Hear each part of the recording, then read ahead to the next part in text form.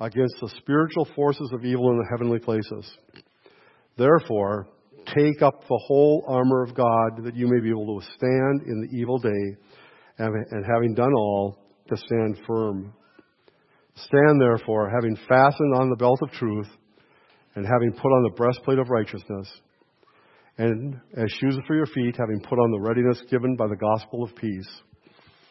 In all circumstances, take up the shield of faith, with which you can extinguish all the flaming darts of the evil one, and take the helmet of salvation and the sword of the Spirit, which is the word of God, praying at all times in the Spirit with all prayer and supplication.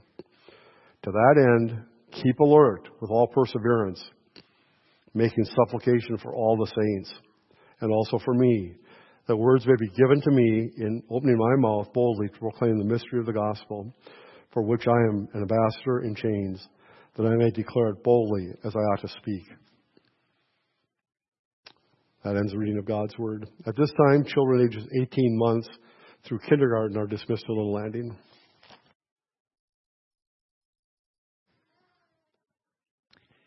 Good morning, Faith Family at the Landing. What a joy to worship the Lord with you today. Let's continue worshiping over the Word. Pray with me as I ask for God's help to do that right now in a supernatural way. Father in heaven, through Jesus Christ, by the power of the Holy Spirit, I come asking that you fulfill 1 Corinthians 14:1, that we and I eagerly desire the spiritual gifts, especially that I might prophesy. I'm asking for gifts of evangelism and teaching. I'm asking for gifts of discernment and wisdom for all hearers. And I'm asking for the gift of prophecy in order that the powerful Word of God might rise and pierce and comfort and encourage in a unique supernatural way, as you promised the gift of prophecy will do for your church. I pray that unbelievers would be drawn to faith. I pray that the lost would be found. I pray that the dead would be made alive. I pray that the confused would be given direction.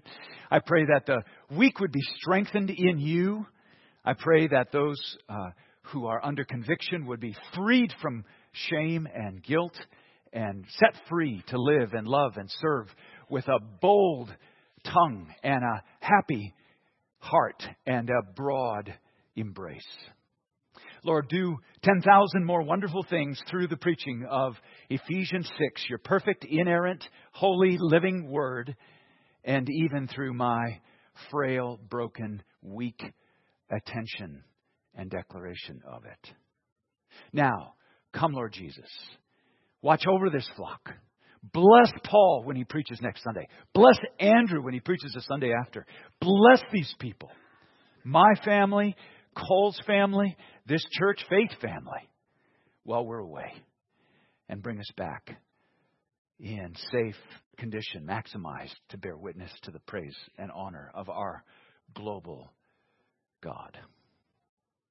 We worship you, Lord, now in this very important first Lord's Day of 2024. Speak to us, for your servants are listening. In Jesus' name I pray. Amen. On this first day of 2024, I have three reasons, aims, why I chose Ephesians chapter 6. Here they are. The first one is it's the conclusion, the climax of Prayer Week 2024.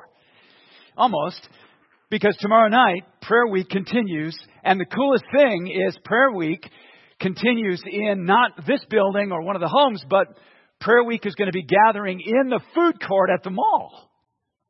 Isn't that a great place to gather for prayer? Can you imagine the revival that's going to happen to Prayer Week 2025 if Chick-fil-A moves into the food court? Everybody's going to want to go to Prayer Week 2024 if it's in the food court. So glad it's there. Flock the food court Monday night with the people of the Landing, praying for not only the people that go to the mall, but the people of Duluth and Superior, that they would feed on the food the world knows not of. Second reason for Ephesians 6, it's not only the climax of Prayer Week, I also want to commend to you the idea of praying as the muscle that wields the sword of the Spirit. So I'm going to point to you an insight I've seen over and over from Ephesians 6, especially verse 18, that says the Word of God is powerful and is the fuel, the content, the script of our prayer that we take up with the muscle praying. You'll see that as we look at the passage more clearly. That's my second reason, that this might be definitive for you, that you might take the Bible as your guide, as your fuel, as your gasoline, as it were, to pour into the fires of your faith. You might ingest daily with many of us, morning and night, the Word of God, if you haven't already made that your daily practice. Third, as had been alluded to several times, I want to ask each of you to pray for myself and my family, Cole Grace and his family, as we, at the end of the week, Lord willing, leave out of Duluth, Minneapolis, through Munich, Krakow, Poland, and Lviv, Ukraine, in order to minister the Word of God and to be ministered to by seminary students and pastors in Ukraine. We go with no political confusions or agenda. We go with the singular aim and purpose of strengthening the church in Ukraine. And we pray that even in the strengthening of the church in Ukraine, we might serve to strengthen the church in Russia. Amen? It's the global God that we serve, who, as we sang, has won men, women, and children from every tribe, tongue, people, and race. Ephesians is one of the most glorious books in the New Testament. Chapters 1 through 3 are like flying among the galaxies. High and glorious thoughts about eternity past and how it impacts the present and eternity future, and how they inform each other, all under God's perfectly designed plan. And the Bible doesn't just make that an argument to consider, it makes it a glory to celebrate. Don't shrink back in waiting for it to all make sense to you. No. It's a glory to celebrate. Blessed be the God and Father of our Lord Jesus Christ, Paul says in Ephesians 1, who has blessed us in Christ with every spiritual blessing in the heavenly places. See why I say it's a space tour among the galaxies? Even as He chose us in Him before the foundation of the world, that we should be holy and blameless before Him. So you're George Jetson. Jump in your bubble-covered flying saucer with your dog Astro, and you're flying out through all the unsearchable glories of God in heaven. Blessing upon blessing in the heavenly places. Joy upon joy. Grace upon grace. Goodness upon goodness. Everything that God is into infinity, He will say, let me show you. And it will take forever. The space tour does not leave you unchanged, but in fact transforms you from the inside out. Your eyes become opened, and instead of looking at God through black and white sepia, now you look at God through 8K billions of colors. Ephesians 1:18. Having the eyes of your hearts enlightened, that you may be able to know what is the hope to which He has called you, what are the riches of His glorious inheritance in the saints, and what is the immeasurable greatness of His power toward us who believe, according to the working of His great might that He worked in Christ when He raised Him from the dead and seated Him at the right hand in the heavenly places, far above all rule and authority and power and dominion, and above every name that is named, not only in this age, but also in the one to come. Ephesians 1 through 3 is this galactic space journey, past, present, and future, determined by God's perfect plan for our enjoyment and for our infinite blessing. And then chapters 4, 5, and 6, eternity breaks into time, pouring blessing into our lives. And the commands that are given there in 4 and 5 are commands to open our arms wide and receive all the blessing like banks on a river, letting the wonderful tsunami of God's blessings rush down upon us. Christ descends to the lower regions, as chapter 4 says, all the way down to where we live to give gifts to men. He brings the Father's glory and the power of the Holy Spirit to beautify His bride, the one for whom He died and gives His life for in chapter 5. He tells us then these commands, which are meant to be the rushing of a river of pleasure, thick and fast. The commands are the very banks and the bed on which the river flows. Put off the old self, put on the new. Be angry, do not sin. Do not grieve the Holy Spirit. Be kind to one another. So from stratospheric celestial glory comes a life of beauty, holiness, and purity and power, purchased by and mirroring the Lord Jesus Christ, all in the obeying of these many commands given in chapters 4, 5, and 6. but there's a war. In fact, life is war. You might be feeling it in your heart right now. You might be feeling it getting up this morning. You might be feeling it as you went to bed last night. Or feeling it in your body, or feeling it in your finances, or feeling it in your relationships at work, or at home, or with your extended family. Life is war. You might feel spiritually attacked. Chapter 6 has this glorious picture. The climax of the letter, Paul says, finally be strong in the Lord and in the strength of His might. He combines three weighty terms together. Strong, be strong, a verb. In the strength, a noun. Of His might, a noun. And all three massive terms come together to show that he means for the church to be strong in the Lord and in the strength of His might. Because life is war. Your own flesh, weakness within your constitution, the world around us, and the lies and attacks of the enemy all come pounding against us to buffet us and beat us and say, quit acting like you're so holy. You're a phony. God doesn't love you anymore. You've sinned just one time too many. Out of grace and mercy, it's as if Paul knows what we're battling, and he says, be strong in the Lord and in the strength of His might. Let me tell you why. Let me tell you how.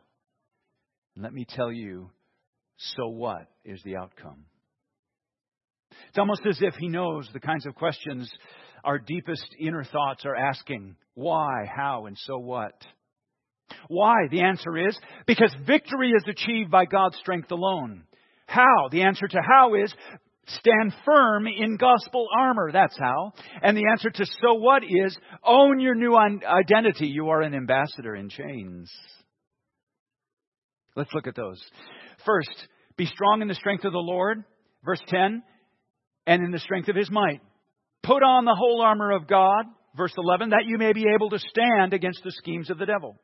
For we do not wrestle against flesh and blood, but against the rulers, against the authorities, against the cosmic powers over this present darkness, against the spiritual forces of evil in the heavenly places.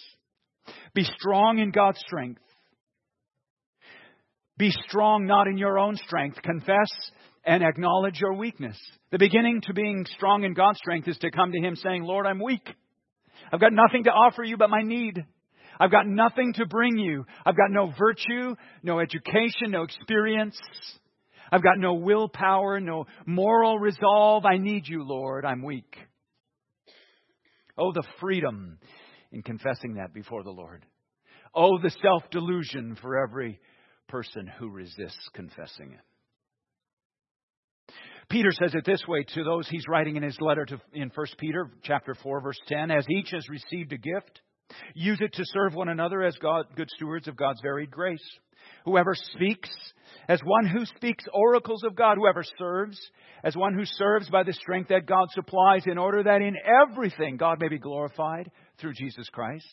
To Him belong glory and dominion forever and ever. Amen. Serve in the strength that God supplies, Peter says. Exactly what Paul is saying here.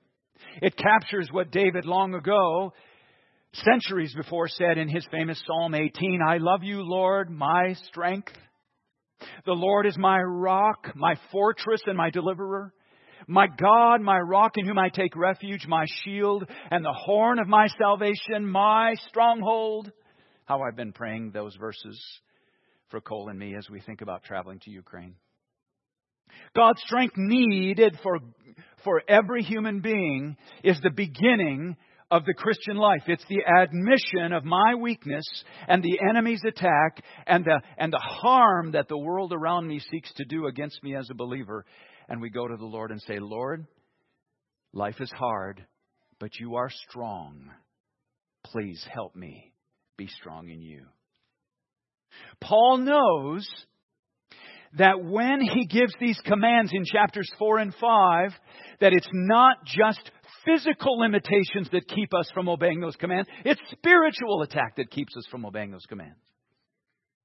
When you and I find it hard to pursue unity as a church, or forgive as Christ has forgiven, or put away immorality and impurity, or be thankful in all circumstances, or submit to our employers, or when a wife finds it difficult to submit to the godly leadership of her husband, or when children find it hard to submit to the loving discipline of their parents. It's not merely a human battle, he says. It's a spiritual battle. Oh, that we all have eyes to see. This is the spiritual battle happening in my body, or in my home, or in my relationships, in my work, in my creating, in my obedience. It says, seek the Lord's strength, because you and I often feel weak and inadequate, and therefore we must pray. What a gift. What a gift to recognize how weak and inadequate you are. Because that's the prelude to genuine sweet prayer. Lord, I need you. I don't deserve you, but I need you. Please help me write this sermon. Please help me wake up and preach it. Please help me as I obey all the commands you've given to me. You say, Lord, please help me as I carry out every task of this Lord's Day Sunday, or every task of the Monday to follow, or every task that lies before me. I commit to the Lord and ask for His strength. When I feel my weakness and my inadequacy, then I pray. If you're feeling strong, self-reliant, and competent, pray all the harder because you're self-deluded. Jesus says, apart from me, you can do nothing. Why be strong in the strength of the Lord? Because we are weak and we are in a battle with hordes of demons bent on our destruction. Second question, how do we do it? Verses 13 through 18. How to fight in the strength that God supplies? Here it is. This is how strength comes into your life. Therefore, take up the whole armor of God, that you may be able to withstand in the evil day, and having done all, to stand firm. Stand therefore, having fastened on the belt of truth, and having put on the breastplate of righteousness, and as shoes for your feet, having put on the readiness given by the gospel of peace. In all circumstances, take up the shield of faith, with which you can distinguish all the flaming darts of the evil one, and take the helmet of salvation, and the sword of the Spirit, which is the word of God, praying at all times in the Spirit, with all prayer and supplication. To that end, keep alert with all perseverance, making supplication for all the saints. How do we stand firm? How do we appropriate and receive the strength of God? We put on the whole armor of God. Just like you get up in the morning and put on clothes to be warm and protected. We put on the whole armor of God daily. We're born again and grown into the Christian faith without the armor of God on. Have you ever noticed that? It's a command to put on, to take up, and own to ourselves the whole armor of God. Paul here is alluding surely to Isaiah 59:17, where the servant of the Lord, a prophetic foretaste of Jesus Christ, is said to be putting on the same items. Listen to Isaiah 59. He, the servant of the Lord, the suffering servant, put on righteousness as a breastplate, helmet of salvation on his head. He put on garments of vengeance for clothing, and wrapped himself in zeal as a cloak. Now we are called to put on, to take up, in verse 11 and also verse 13, this whole armor of God. It's not the taking up and putting on the way an actor puts on a tuxedo and then goes out to do a play pretending to marry another actress. That's just pretend. Paul's not calling us to hypocrisy here. He's not calling us to put on something outwardly and say, praise the Lord anyhow. No. He's asking us to put on, wear and own, take up and receive to ourselves. That's what these Greek verbs mean in verse 11 and verse 13. So that it changes who we are inside and it reveals outwardly who we are on the inside. It's more like an astronaut going up into space and needing a life-giving suit to wear in order to survive. It's more like an identity of a man who actually puts on appropriate wedding clothing, and a bride who actually puts on a wedding dress, and they get married because they are in fact becoming husband and wife. It's a new identity, as we'll see in a moment. That's what happens when we put on the whole armor of God. It actually is meant for believers to say, this isn't just a formulaic sort of mystical prayer you pray where you quote this verse out of Ephesians 6. It's actually owning the gospel to yourself. This is like you put on clothes every day, the putting on of the gospel in your life every day. And here is the secret to the Christian life. The in Christ life is found right here. When you say, I'm going to put on the belt of truth, I'm saying, I'm going to live my life according to the truth of everything Jesus has said. It's where I am going to put my whole life together, and it's going to hold me firm, and it's going to hold me strong. The belt of truth, He's the way, the truth, and the life. He said, I'll know the truth. It'll set me free. This belt is my defining piece of garment that I wear. I will put on the breastplate of righteousness. Why? Because my heart is cleansed by the righteousness of Christ, and I bear or wear His righteousness as He gave it to me, dying on the cross and dying in my place. I stand against the lies of the enemy. The enemy says, you're not righteous. You're just faking it. You're just really good at lying to people. And you say, no, I'm wearing the breastplate of righteousness. Christ has called me righteous, and He is causing me to grow in living that righteousness out day by day. I put on the shoes of the gospel of peace, which first means I have peace with God because I'm justified in Him, Romans 5:1. And it means I'm free to go make peace with others and point them to the peace of God by the shoes that I wear. It readies my feet to walk, and how beautiful are the feet of Him who brings good news. I take up the shield of faith on my arm. And when the devil shoots a flaming dart of lies and attack and accusation against me, I put up my faith in God and I say, I believe God is real. Die, enemy dart. I put on the helmet of salvation, and I have knowledge and confidence, and I read and I remember and I memorize, and I fill my mind renewing my mind always, so that I know that Christ died on the cross and He's real. That God rules in heaven and He's real. That the Spirit dwells in me and He's real. And that I'm no phony. I'm a loved, saved believer in the living God through Jesus Christ. That's what the helmet of salvation reminds me of. Then I take up the sword of the Spirit, which is the Word of God. I read it morning and night. I meditate on it. I say, Lord, Your Word is perfectly sufficient for every task and question and need of life. How will I apply everything in Your Word to my life? How will I apply it appropriately, safely, humbly, not adding meaning to it nor taking any away, as so commonly done, but rather as it was intended by its original author? How am I living out the Word of God? The picture that we're given in verse 18, and I alluded to this earlier, is that Paul continues picturing the sword of the Spirit as the Bible that believers with their armor take up, and they hold it with the muscular arm of prayer. Praying at all times is how they take up the Word of God. Your prayer life is powerless when all it is you sitting down and thinking of things to say. I wouldn't pray hardly at all if that's the way my prayer life was.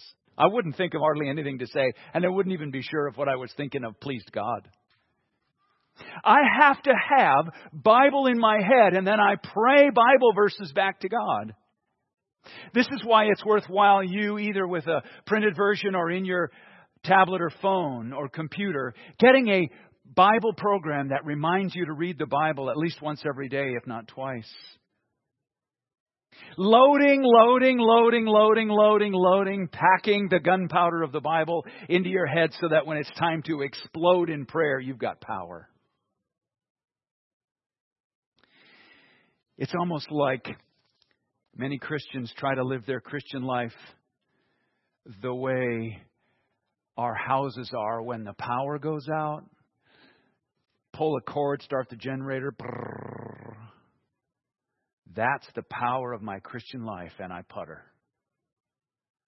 When the Bible says, be strong in the strength of the Lord, plug the cord of your spiritual house into a star, say.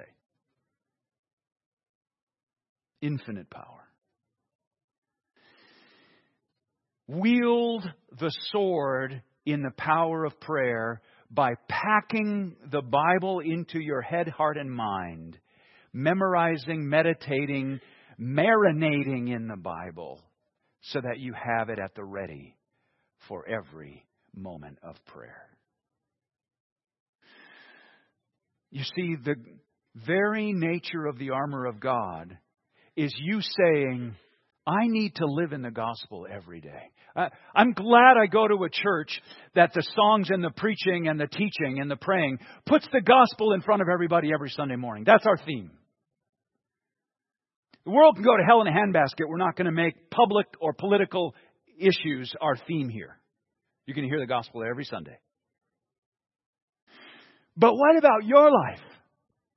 Do you make sure the gospel is saturated in your thinking every day? Do you talk about the gospel with the people in your family and at work and online?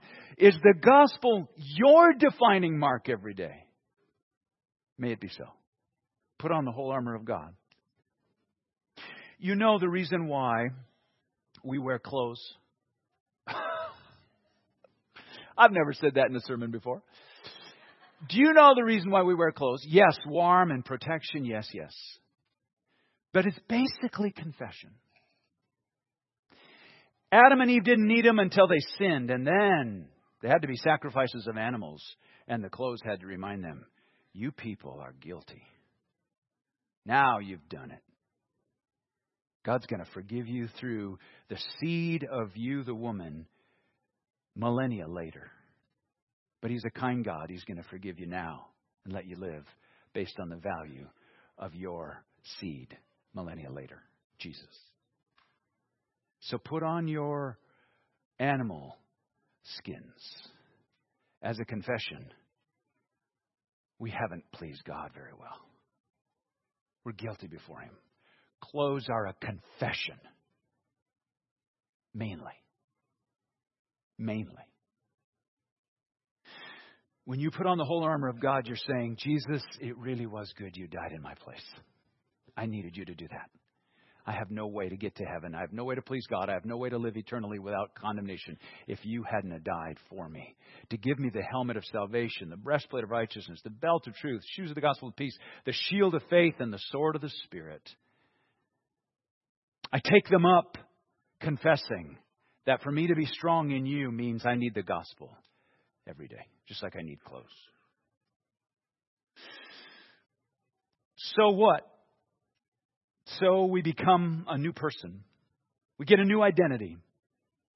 Look at how Paul talks in verse 19 and 20. And also for me, pray for me, wield the sword of the Spirit, praying for me, that the words may be given me in opening my mouth boldly to proclaim the mystery of the gospel for which I'm an ambassador in chains, that I may declare it boldly as I ought to speak. Paul was in a Roman prison at the time. Maybe feet in stocks, maybe a chain at his neck, maybe on his wrists. He was able to write. He was hungry. He was cold. He had endured starvation and mistreatment. Rats, animals probably. The only food he had was what was delivered to him by friends. There was no food program in the Roman jail. He was hurting. He was supposedly under criminal accusation. In fact, he was meant to be under shame, but he had rejected all the shame. He comes into that moment while in Rome, and he writes to the Ephesians this glorious letter of high and lofty thoughts. Can you imagine thinking the thoughts of Ephesians 1 while you're sitting in chains? He calls himself here an ambassador in chains, not because they needed to know that he had chains on. They all knew that already. He's actually giving himself an identity.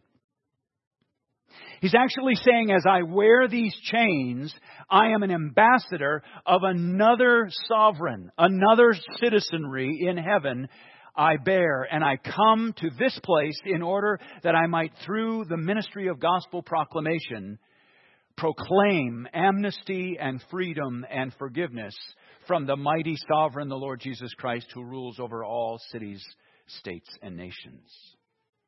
I'm an ambassador in chains. Ambassadors in Paul's day walked around with fine clothing, and they went to fine events, and they ate fine food. They wore a chain around their neck, and it was a very clear, big, bold statement chain with a seal on it showing the place from which they hailed, their state or city or nation seal that represented them as from that other place that they are representing now in Rome or whatever city they lived in. And it gave them a status of honor. So Paul says with irony, even with humor, I'm an ambassador in chains. No, I don't eat the finest of food. No, my clothing is rags. And these chains are hardly what anyone would boast about. But he comes to own the fact that while he's in a Roman prison writing to the Ephesians, he himself has put on the whole armor of God. That's how he can call himself an ambassador in chains. He says essentially, I've been crucified with Christ, as he wrote to the Galatians. It's no longer I who live, but Christ who lives in me.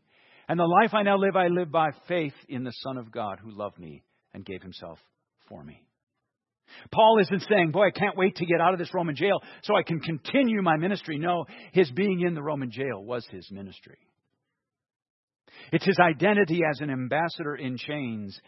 And he says in 2 Corinthians 5, therefore we are ambassadors for Christ, God making his appeal through us. We implore you on behalf of Christ, be reconciled to God. When we come in our weakness and we identify with Christ in his death, we say we're citizens of another nation. We find ourselves joining with Paul and saying we too are ambassadors in chains. And I need to put on the whole armor of God every single day in order that the gospel might define the way I have this difficult phone call or answer this difficult text or deal with this difficult piece of health news or face this difficult challenge financially or deal with those recurring thoughts of shame and condemnation, even frustration and anger and bitterness that want to creep in every time you give yourself a half second of meditation and quietness. Maybe you're not like me.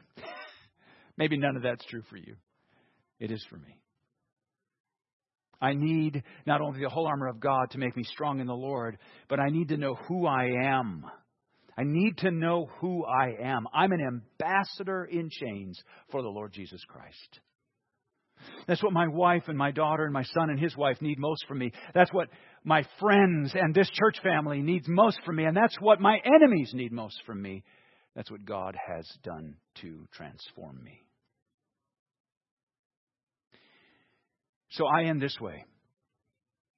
Be strong in the Lord and in the strength of his might, because we are weak apart from him and because enemies attack. How? By daily clothing ourselves in the gospel armor of God. For what? So that we might be who we are in Christ, ambassadors in chains for the reconciliation of the world to God and God to the world. I would request that you, my precious faith family at the Landing, whom I love so deeply, pray for Paul as he preaches next Sunday. Pray for Pastor Andrew as he preaches the Sunday after that.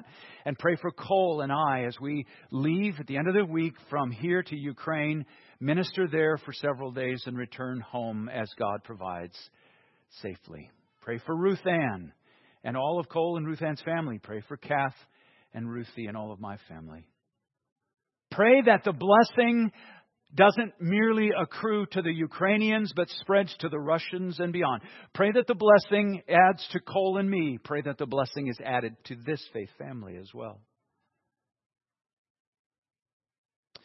Did you notice this phrase that Paul inserted at the end? He says, pray also for me that words may be given to me in opening my mouth boldly to proclaim the mystery of the gospel. What does he mean by the mystery of the gospel? Why did he insert that here? Well, if you remember from your reading of Ephesians 3, you might remember verse 8 where he defines the mystery. To me, though I am the very least of all the saints, this grace was given to preach to the Gentiles the unsearchable riches of Christ, to bring to light for everyone what is the plan of the mystery hidden for ages in God who created all things. So mystery there in Ephesians 3 is this massive plan, this global covering of the earth with the glory of the Lord by grace deeper than the Pacific Ocean at the Marianas Trench, 7 miles. Deeper than when the earth was flooded in Noah's day will the earth be covered with the grace and the glory of the Lord. Gentiles of every tribe, tongue, people, and nation. Jews who to this day, in mass, mostly reject Jesus as their Messiah. Save for a precious few who trusted Him. Peoples yet to be born will believe in the Lord Jesus Christ and be saved. Such that every tribe, tongue, people, and nation will be represented in God's heaven.